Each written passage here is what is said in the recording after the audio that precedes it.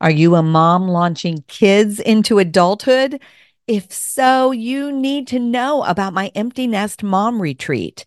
It is the gathering for moms who have at least one child over the age of 18 or who have launched them all and have a full empty nest. September 27th through the 29th are the dates, and Cedar Lake Retreat Center in Cedar Lake, Indiana is the place. You can fly into Chicago airports and drive to Cedar Lake in a little over an hour. Come join me. Best value registration is available through May 27th, and space is limited to just 100 moms. So don't delay. Check out jillsavage.org/retreat to register today. Just like we built up our house, we've got to do these ordinary things that build up our faith. And in that is the solid ground. Things, spiritual discipline, spending time in God's word, praying, doing those things that no one's going to give you an attaboy for. You're listening to the No More Perfect podcast, where we talk about strengthening the relationships that mean the most to you. I'm Jill Savage, and I live in Normal, Illinois. I'm committed to talking honestly about the messy, less than perfect, but normal stuff of life. I'm so glad you've joined me. Well, hello, friends, and welcome back to the No More Perfect podcast. I want to share a truth with you today. God is at work in you, even in the mess. That is a statement that is 100% true. And if you've been hanging around here for any length of time, you know that I am honest about the real stuff of life. And that's why the podcast is called the No More Perfect Podcast. And I can't think of a better guest for the No More Perfect Podcast than a woman who wrote a book called Life is Messy, God is Good. Joining me today is Cynthia Yanof. She's a wife, a mother, a podcaster, a blogger, and an everyday girl who is ridiculously committed to not taking herself too seriously. She's not only the author of Life is Messy, God is Good. She is also the host of the popular Mesmerized podcast and loves speaking, writing, foster care, and hanging out with as many friends as possible. Welcome to the No More Perfect podcast, Cynthia. Well, thank you for having me. How are you today? I'm good. I'm very good. How are you today? All is well. As we're recording this, everyone, we're just going to be completely honest. We've gone through the holidays. Most of my children are in school. The one that most needs to be back in school has not started yet. And it's time. It is time for my first grader to go back to school. So I would like to start you with that. That's where we are right now. Let's just be honest right up front. Yes. So, but all is well over here. Oh, well, you know what? As we'll be honest, you're being honest about yours. My husband has been sick for 3 days. He's had a fever. He's had the cough. He's had the whole thing. We are sleeping in separate bedrooms. Okay. Never in 40 years have we slept in separate bedrooms, but he totally has the cooties and I do not want them. And so no. It's funny you say that because I was listening to, it might've been like the Today Show or something the other day, and they were talking about sleep divorce. Obviously that's not what's going on with you, but the people that are happily married, but sleep in separate rooms because someone snores or somebody this or that. And so my husband and I were laughing about that. And I was like, I don't hate that. He's like, I don't either. I think it's terrible for our marriage, so we won't. But anyway, we got a good chuckle out of that. So maybe embrace these few days where you have the whole bed to yourself. There you go. I know. You know what? And I think I enjoyed it for the first 2 nights. I really missed him last night. And so I was like, and both of us, we were like, you know, I'm really missing because we make connection when we go to bed at night, and we're missing that connection, you know? Yeah. So, yeah. So so there you go. So there's some honesty. I know. So I would love, tell us just a little bit about your family and just your life journey, just so we have some context for who you are. Sure. And you said you've got a first grader. What more? Right. Okay. There you go, everyone. I'm getting ready to drop the bomb. And that is, I have a junior in college. I have a junior in high school, and I have a first grader. Right. And so that's how we know that God has a sense of humor, because like I'm literally going to be suffering through menopause and like teacher conferences in first grade. So there you go. And I used to be an attorney. I guess I still have the degree, but I do not practice. I married my husband, Mike, who is an attorney still. We met in law school, and we've been married 22 years. Yeah. And so 3 kids later to bio. The youngest was an adoption story, foster care. And now I podcast and have written a book, obviously, we mentioned. And yeah, that's life. Yeah. Oh my goodness. Well, we had a big span between our oldest and our youngest. We had 14 years between our. So I said that I was driver's training and potty training at the same time, and I was buying diapers and pads at the same time for my kiddos. Oh my gosh, totally. Like I have a story I will not share, but yes, very similar with giving a bottle while sitting on the other side of the bathroom door with my daughter before she went to a swim party. Teaching all kinds of things. So I know what you're saying, girl. I'm with you. Yep, it's pretty crazy. So I love it. And it was funny because just the other day I was going through a whole bunch of paperwork. I don't even know how this managed to survive all these years. Obviously I had some stacks that desperately needed to be gone through, but I always would type up, like my kid's schedule and I'd give it to my parents. So like they had all the major stuff, like they knew when and if they wanted to show up for a choir concert, or if they wanted to show up, they lived 2 hours away, and they were really good about that. But anyway, I ran across one of those, and I was like, "Oh my gosh, how has this survived all these years?" I mean, I'm a full empty nester. My kids are gone, and so that tells you about my messes, doesn't it? But anyway, so I snapped a picture of it. I sent it to my kids in our family group chat, and the first thing that they saw was I had mentioned our oldest daughter's prom and our youngest son's preschool graduation. And Anne was like, "Oh my goodness, Mom, prom and preschool graduation." Yep. That's awesome. That's life. So, yeah. Well, that makes me happy. Makes me happy. Yep. I know. Tell us just a little bit, I know we're not going to, this isn't a conversation about foster care, but it's a passion of yours. I am a foster care grandma. I have 2 grandchildren that are foster care, probably will be adopted, hopefully in 2024. But anyway, tell us a little bit about your foster care story. Yeah, it's one of those things I whenever I talk about foster care, I always kind of want to preface it with this. Like, it's not everybody's story. I get that. I never thought it would be our story. When the Lord kind of started speaking foster care into us, my husband and I are both like, "Oh gosh, no, surely not, Lord." Like, we let our kids play select sports on Sundays. Like, we're not that spiritual. I don't think that this we're not the right people. But the Lord, as he does, made it very evident to both of us that was the journey that we were going to go on. And so, I mean, talk about a reluctant yes, dragging my feet. And I kept complaining about the paperwork. I'm like, "I just don't know if I can do all this paperwork." And my husband's like, "Well, like, we are lawyers. I bet we can figure out the paperwork." I'm like, "Oh yeah, I forgot." And so we finally, got to that point where we were licensed and all of that. And I just, I sum it up to say this. I went into foster care scared of what it would do to our family, scared of what it might look like for our bio kids, scared of what it might look like for everything from our finances to our faith, everything you can think of.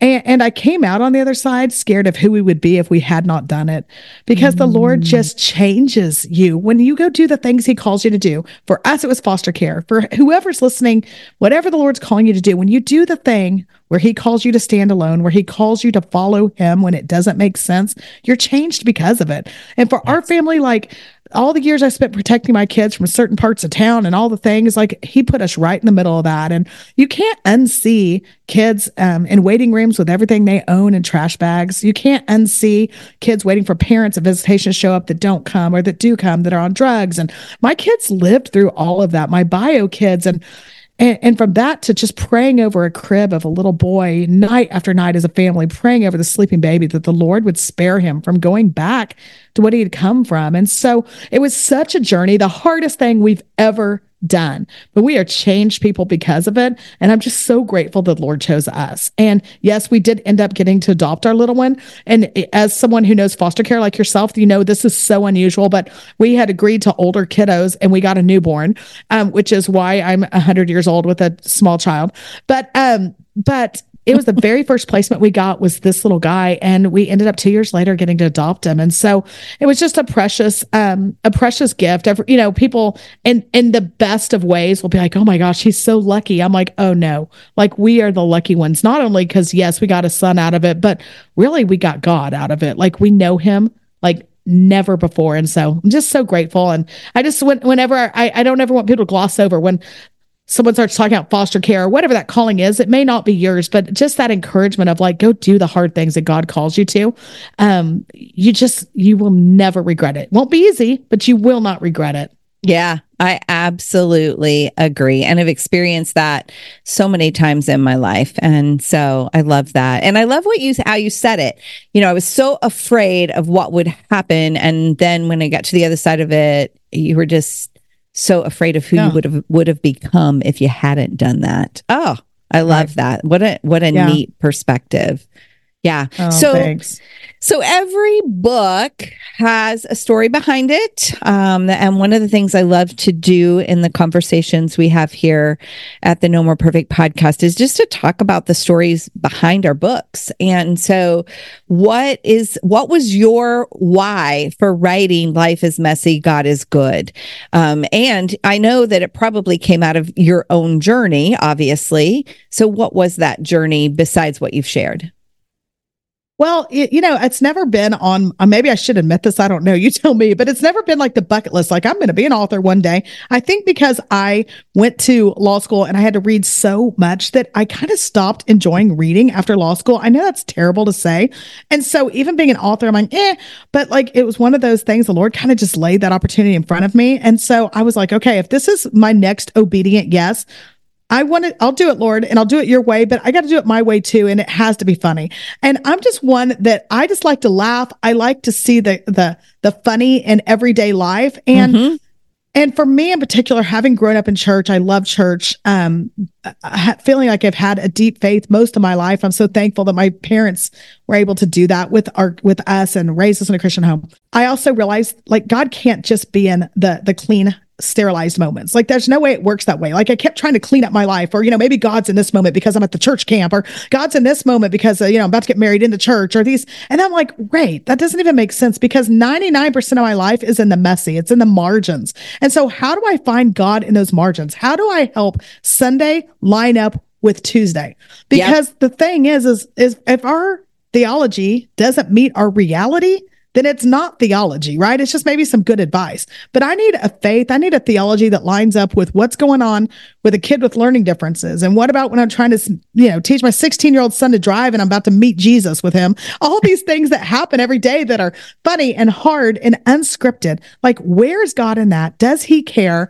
And if he does, how can I live differently knowing that? So that was kind of the heart behind the book. And how do I put that in words? And my hope was, and still is, that it's really a good, hard laugh, but also some points of truth where we can say, yeah, that is right. And I can see God has been in this. Yeah. Yeah. I think that, man, that's just where the rubber meets the road with our faith, isn't it? It's just because, if we don't understand that God's in the middle of the messiest places in our life, like marriage and parenting and the everyday stuff. I wrote a book called Real Moms, Real Jesus. And one of the things that I do in there is I tell a story of something that happened in Jesus's life and a similar story of something that happens like that in a mom's life, just so that women could understand how much our God gets us. One of the stories I talk about is that everywhere Jesus went, people wanted to touch him. And so they're always reaching out, and Jesus was like touched all the time. And it's like, that was me as a mother. I have one kid on one leg and one kid on another leg and another one attached to my breast. It was like, and then I'd fall in bed at night with a husband who had a gleam in his eye. And I wanted to say, oh, no. One more person touches my body. This is not going to be okay. Yeah, yeah. And to think that our God understands that, like, because he has been in high demand, he has been touched to death, he has been had so many people, reaching out to him. And so I think that oftentimes that's lost on us. We forget that we have this very personal God. I think that's true. And I think he would want us to realize he's with us in everything. I mean, it's so in the Bible, you think about the fact that he was in the wilderness and he was tested. You think about the fact that he came as a baby, he was defenseless, all these different things. Like, these are real life things we all face. But for some reason, we get a disconnect in there and we think of the God that's on high that can't relate to what's going on in everyday life. And so, how do we bridge that? Because I think that's key in our own lives for our families, but really in a culture that desperately needs to see the relevance of God. We've got to be pointing that out. We got to be digging into that. Yeah, exactly. So you went a lot of places in your book. You went a lot of different angles. And so I just want to start picking at some of those and going, all right, let's talk about this one. So one of the things that you talked about, and I love this, is you reference the importance of 4 crazy friends. So talk about friendship. What have you learned? How do you deal with things like FOMO and resentment and comparison and not letting that rob our friendship? So let's just talk about friendship for a moment. Yeah. I mean, I think that's such an important topic. And I think we all crave and desire deep community and to be seen. That's what I want most for my kids. What I want from myself is to be seen and acknowledged and accepted. And it just takes a priority. It just takes a commitment to getting in there and doing it. And so, I talk about and relating it to a biblical story. I talk about, the paralytic that's on a mat and Jesus comes to town. And so he has those 4 friends that pick him up and take him to see Jesus. And they get there and it's too crowded. They can't get in, right? And so what do his friends do? Do they just drop him and leave his mat and like, oh, well, we tried? Well, no, they take him up to the roof and they cut a hole and lower him in front of Jesus. And I think about crazy. That. I'm like, right? Yeah. That's pretty crazy. And so I think about that, like, those are the friends we need, right? Like, we don't need the friend that like didn't acknowledge that we had a problem because they're too busy. We don't need the friend that sees the problem as like, ooh, that's too big for me, I got to step out. They need a professional. We don't need those friends. We need 4 crazy friends that are willing to show up, and they're going to believe in our marriage when we don't. They're going to chase after our dreams when we want to give up. They're believing in our kids when our kids are making ridiculous mistakes. Like, that's what we need, is those 4 crazy friends. And what I think happens is it's so easy to have some amount of community around us, but then we're so consumed with who's not on our side or who didn't invite us or whatever it is that we kind of go quantity over quality. And so my challenge for myself and hopefully for all of us is that if you have those friendships built in, those deep seated godly friendships, like, lean in, invest in those, love hard on those. And if you don't, then start working towards that. But then don't worry about the rest. That doesn't mean that we're being ugly or we dislike other people. We're not trying to like have cliques, but I just think we've got to lean into where God has the people surrounding us that are going to do life with us. We're going to do life with them and stop worrying about the fray. One of my friends tells a story of her daughter went to a sleepover and there's 15 kids or so, and 3 of the popular girls, I say in air quotes, they left and slept in a different room. And her daughter got in a car and she was like, oh my gosh, it was the worst sleepover. These 3 girls left. And my friend's like, well, how many were still in the room with you? And she's like, 12. And she's like, isn't that the irony of it? Like, we're so caught up in the 3 that left that we can't appreciate the 12 that are still there. And I think that's just not a junior high problem. We've really got to lean into the people that are around us and value them and do life together as authentically and vulnerably as we know how to do that. And I think that's a good word, biblically speaking, on the value of friendships and just having a good few strong ones. Yeah. Oh, I so appreciate that. And you're right. I mean, a lot of times in general, we see what we don't have and we miss what we do have. And so I love that. But I think that a part of why that happens is another place that you go to in your book. And that is, you talk about the messages and the lies. And So I think that a lot of times when we have those moments where all we can see is the 3 that left and not the 12 that are there, it's because maybe we struggle with rejection. And there's that lie of rejection or that message that, I've just been rejected. And so oftentimes I think that really plays in with us. So talk about why you delved into that in the book. What lies have you personally struggled with the most? And then how are you working to align those with God's truth? Right. I think we all fight different lies. And the thing is the thing that's dangerous about lies is oftentimes we don't know them to be a lie. And so, I've realized over the years, like, I've got to start lining up my definition of success with God's. And so what does that look like? That means I've got to line up what I'm believing with biblical truth. So let's go another layer down. So how do I do that, like, practically speaking? And I think that's getting real curious about what's feeding into your identity, what's feeding into your worth, and saying, like, why do I believe that? And so I did a little work on that, and I was like, okay, what are some things I'm believing that probably don't line up with God's truth? And so here's my 3. I'm happy to go into them or not, but here's the 3 that I have kind of fought over the years. And the first lie that I tend to believe is that we're defined by the success and failures of our kids. And so that's kind of on the mom level. That's one of the ones I've fought. Another lie that I've fought is that ordinary is not enough, that I have to be, it has to be more than ordinary to be significant. And the third one is that everyone has to love and accept me.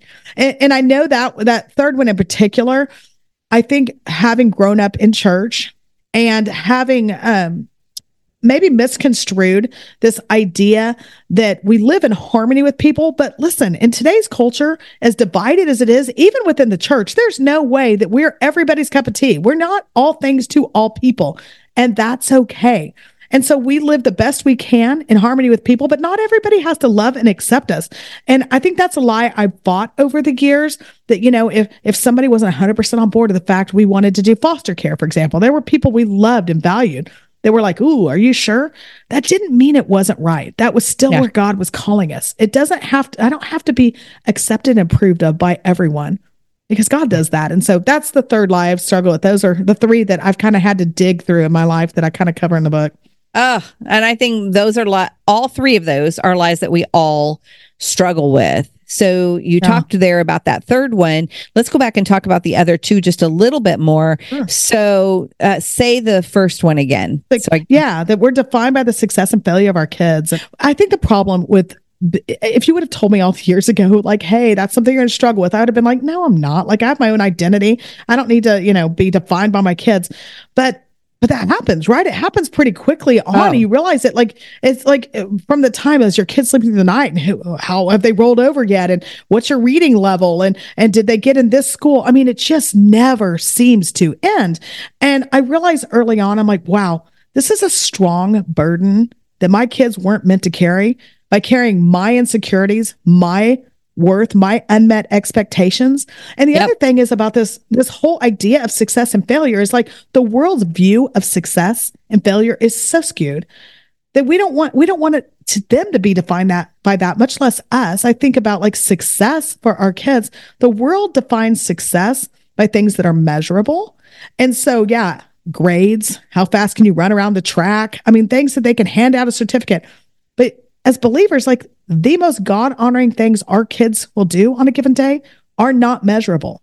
Being nice to someone in the cafeteria, taking themselves off a text thread that is unkind, walking away from the crowd that's making bad decisions. Like, those are not measurable things, and they matter. And so I think we just have to be very careful by letting the world's definition of success and failure for those to define our children and or us. Oh my gosh, I so agree. I have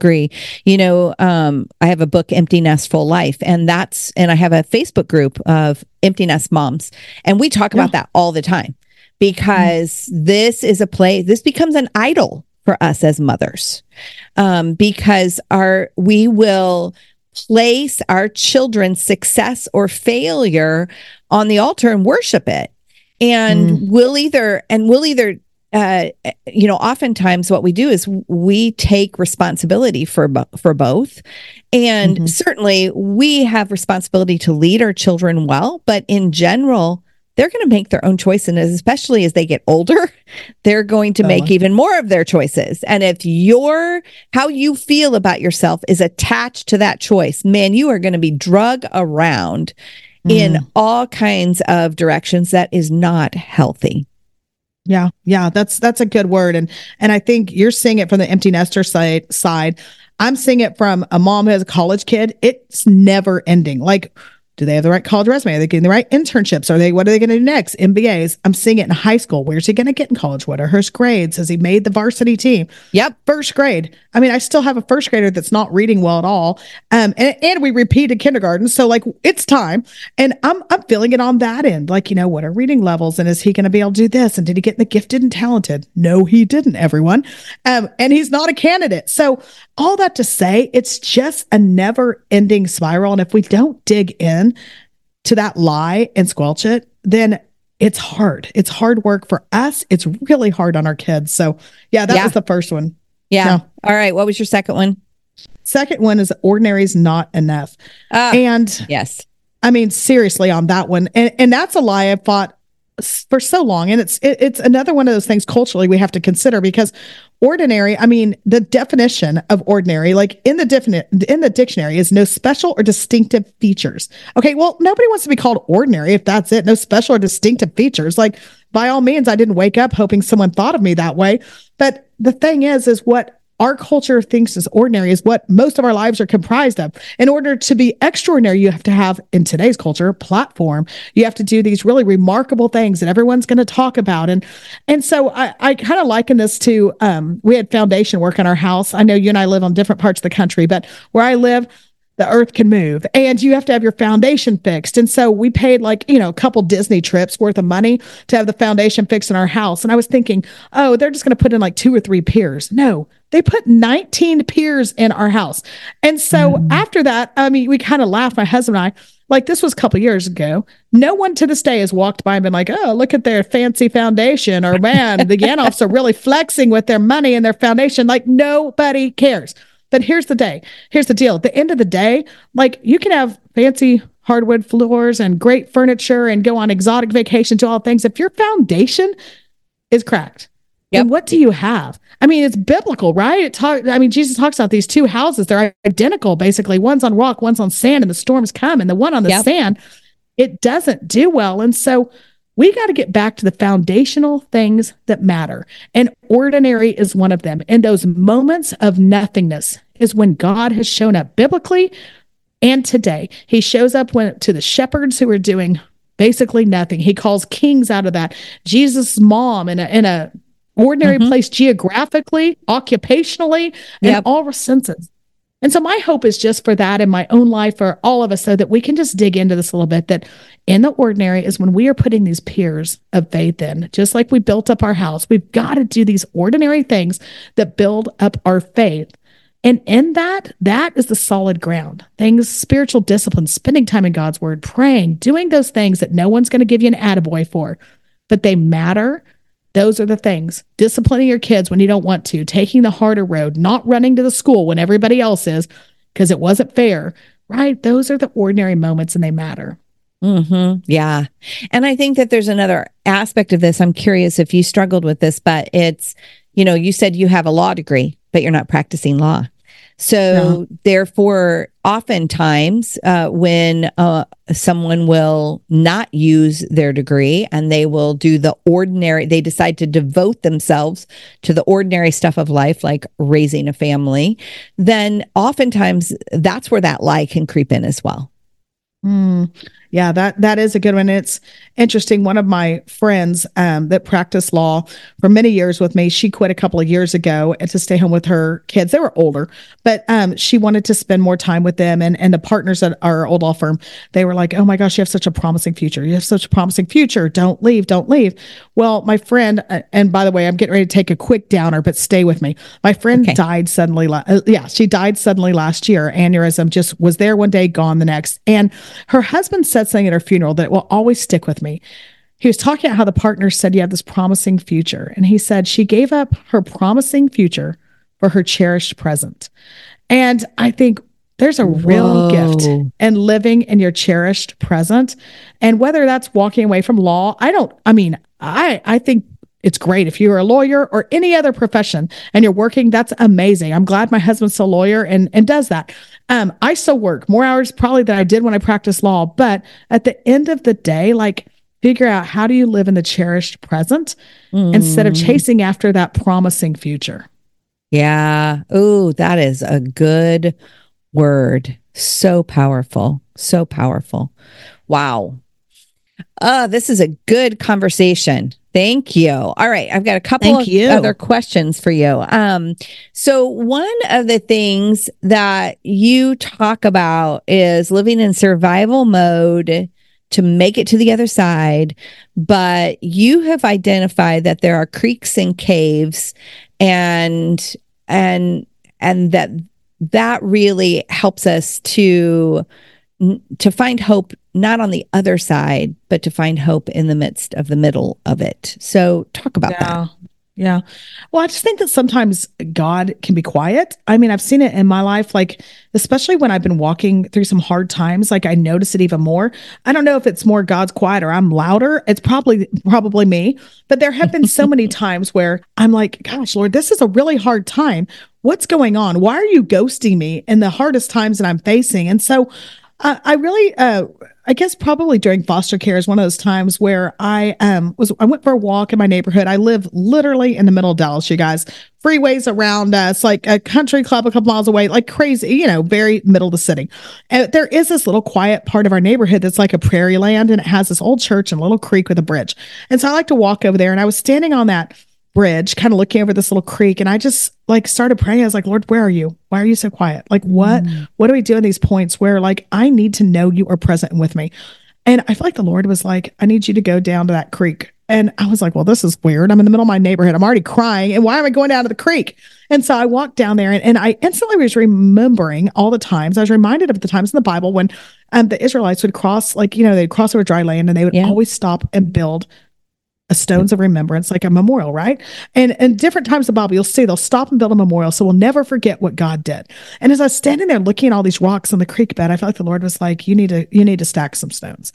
And so I pulled a rock and put one down for when my husband nearly died of encephalitis, but he didn't. And I pulled another one for three healthy kids, another one for a job we had to have when we were young marrieds, and the Lord gave us income. And I just started stacking these stones, and I realized in the moment, the Lord is kind of saying, like, listen, I'm not always a remove the hardship kind of God, but I am a remember who I am kind of God. Yeah. And in that moment, I realized, like, when God's quiet, when you're trying to get to the other side of something, the best thing you can do is have a long memory. Remember where God's been faithful in the past. He's the same yesterday, today, and forever. So where has he been faithful in the past? If you can't identify it in the moment, then start borrowing faith from someone else. Where have you seen him be faithful in someone else's life? Stack some stones. Remember that he's good. He doesn't change. You may not see it now. You probably don't see it now. He doesn't operate on our time frame. He doesn't give the full perspective. But that's kind of helped me walk through those places, just to get quiet, have a long memory of where God's been faithful in the past, and really put some stones down in place to remind me that God is faithful. He'll do it again. Yeah. And what struck me when you just said to have a long memory of where God's worked in the past, when our emotions rise up in us, it almost causes us to have amnesia, faith amnesia. I've never thought about it that way until you just said it the way you said it. And I'm like, because then when emotion and look, our emotions are God-given, like we're designed to be emotional people, but our emotions are not designed to lead us. God's truth is designed to lead us. And so when you said that, I'm like, oh my goodness, what happens is when we get all tangled up in our emotions, we get this amnesia and we forget those things. And so that's why we have to ground ourselves in God's truth, or we have to look to God's truth to steady ourselves. Yeah, that's a good word. And I sometimes say I'm a financial atheist. Like, if finances, one of my things is I like our finances to be in order. And when I feel like there's anything out of order or what, I'm like, oh, great, I've become a financial atheist all of a sudden. I've started doubting God. He doesn't exist. And, I say that jokingly, but there are areas of our life. I mean, maybe with our kids or whatever it is, whatever our hot buttons are, when they get out of whack, that sends us reeling. we need to take stock of that. But the other thing is the people around us are taking stock of that. They're looking at the things that cause us to freak out. They're the things that we're hoarding, the things that take our time, our finances. Like God's watching, but really those around us are watching too. And we're telling a story with how we deal with the hard. And so let's tell a story that's worthy of being told. Yes. Yes. Oh, that's so good. So good. Well, you and I could talk all afternoon, but for sure. This has been so good. All right. So the book is Life is Messy, God is Good. I will put a link to that in the show notes. Where's the best place for people to find you, Cynthia? Yeah. Well, thank you for that. And Cynthia Yanof is my socials, cynthiayanof.com. So you can kind of find me in those places. And then my podcast is called Mesmerized with 2 S's, like mess. So yeah, after you finish listening to your podcast, if you get time, come over and listen to Mesmerized. I'd love to see you there. Lots of fun guests and talking honestly and hopefully in a funny manner about all the crazy stuff in life. And most likely wherever you are in life, especially in your parenting journey, I'm there too, since my kids are all ages. So very relatable, hopefully. Yeah, absolutely. We'll make sure and put a link over to the podcast as well as to Cynthia's website in the show notes. So it's easy for you to get there. Well, Cynthia, would you be willing, as we just bring things to a close, would you be willing to pray for our listeners today? Absolutely. I'd love to. Lord, I just thank you for these few minutes. I thank you, Lord, for every person listening. It's not by coincidence, Lord. You've brought us here together. And Lord, I just pray for the one who feels discouraged right now that they can see hope from you. I pray for those, Lord, that feel lonely, that you provide community. I pray for those that are walking through hard places with their kids, that you give them new understanding, Lord. I just pray with those that are struggling with their marriage, that you'll give new commitment. Lord, you're good and you are for us and you are with us. And so let us be able to laugh. Let us be honest and vulnerable and trust you, Lord, that you have a plan. We may not see it right now. It's probably not in our time frame, but you are good. And so I just pray that our words say, Lord, that they've encouraged people. And Lord, the words both of us have written that we speak, Lord, that will point people back to you. And Lord, we're just grateful that you are in the details, you're in the mess. In your precious name we pray. Amen. Amen. Thanks for joining me today on the No More Perfect podcast. If you haven't already, make sure you subscribe and follow so you don't miss any future conversations. You can find the show notes and links to anything we talked about over on jillsavage.org/podcast. I hang out on Facebook and Instagram and would love to connect with you there. You can find me under the name jillsavage.author. One more thing, we have 3 free ebooks that we'd love to give you. You can find them at jillsavage.org/free. See you next week, where we'll have another conversation about the real stuff of life and relationships.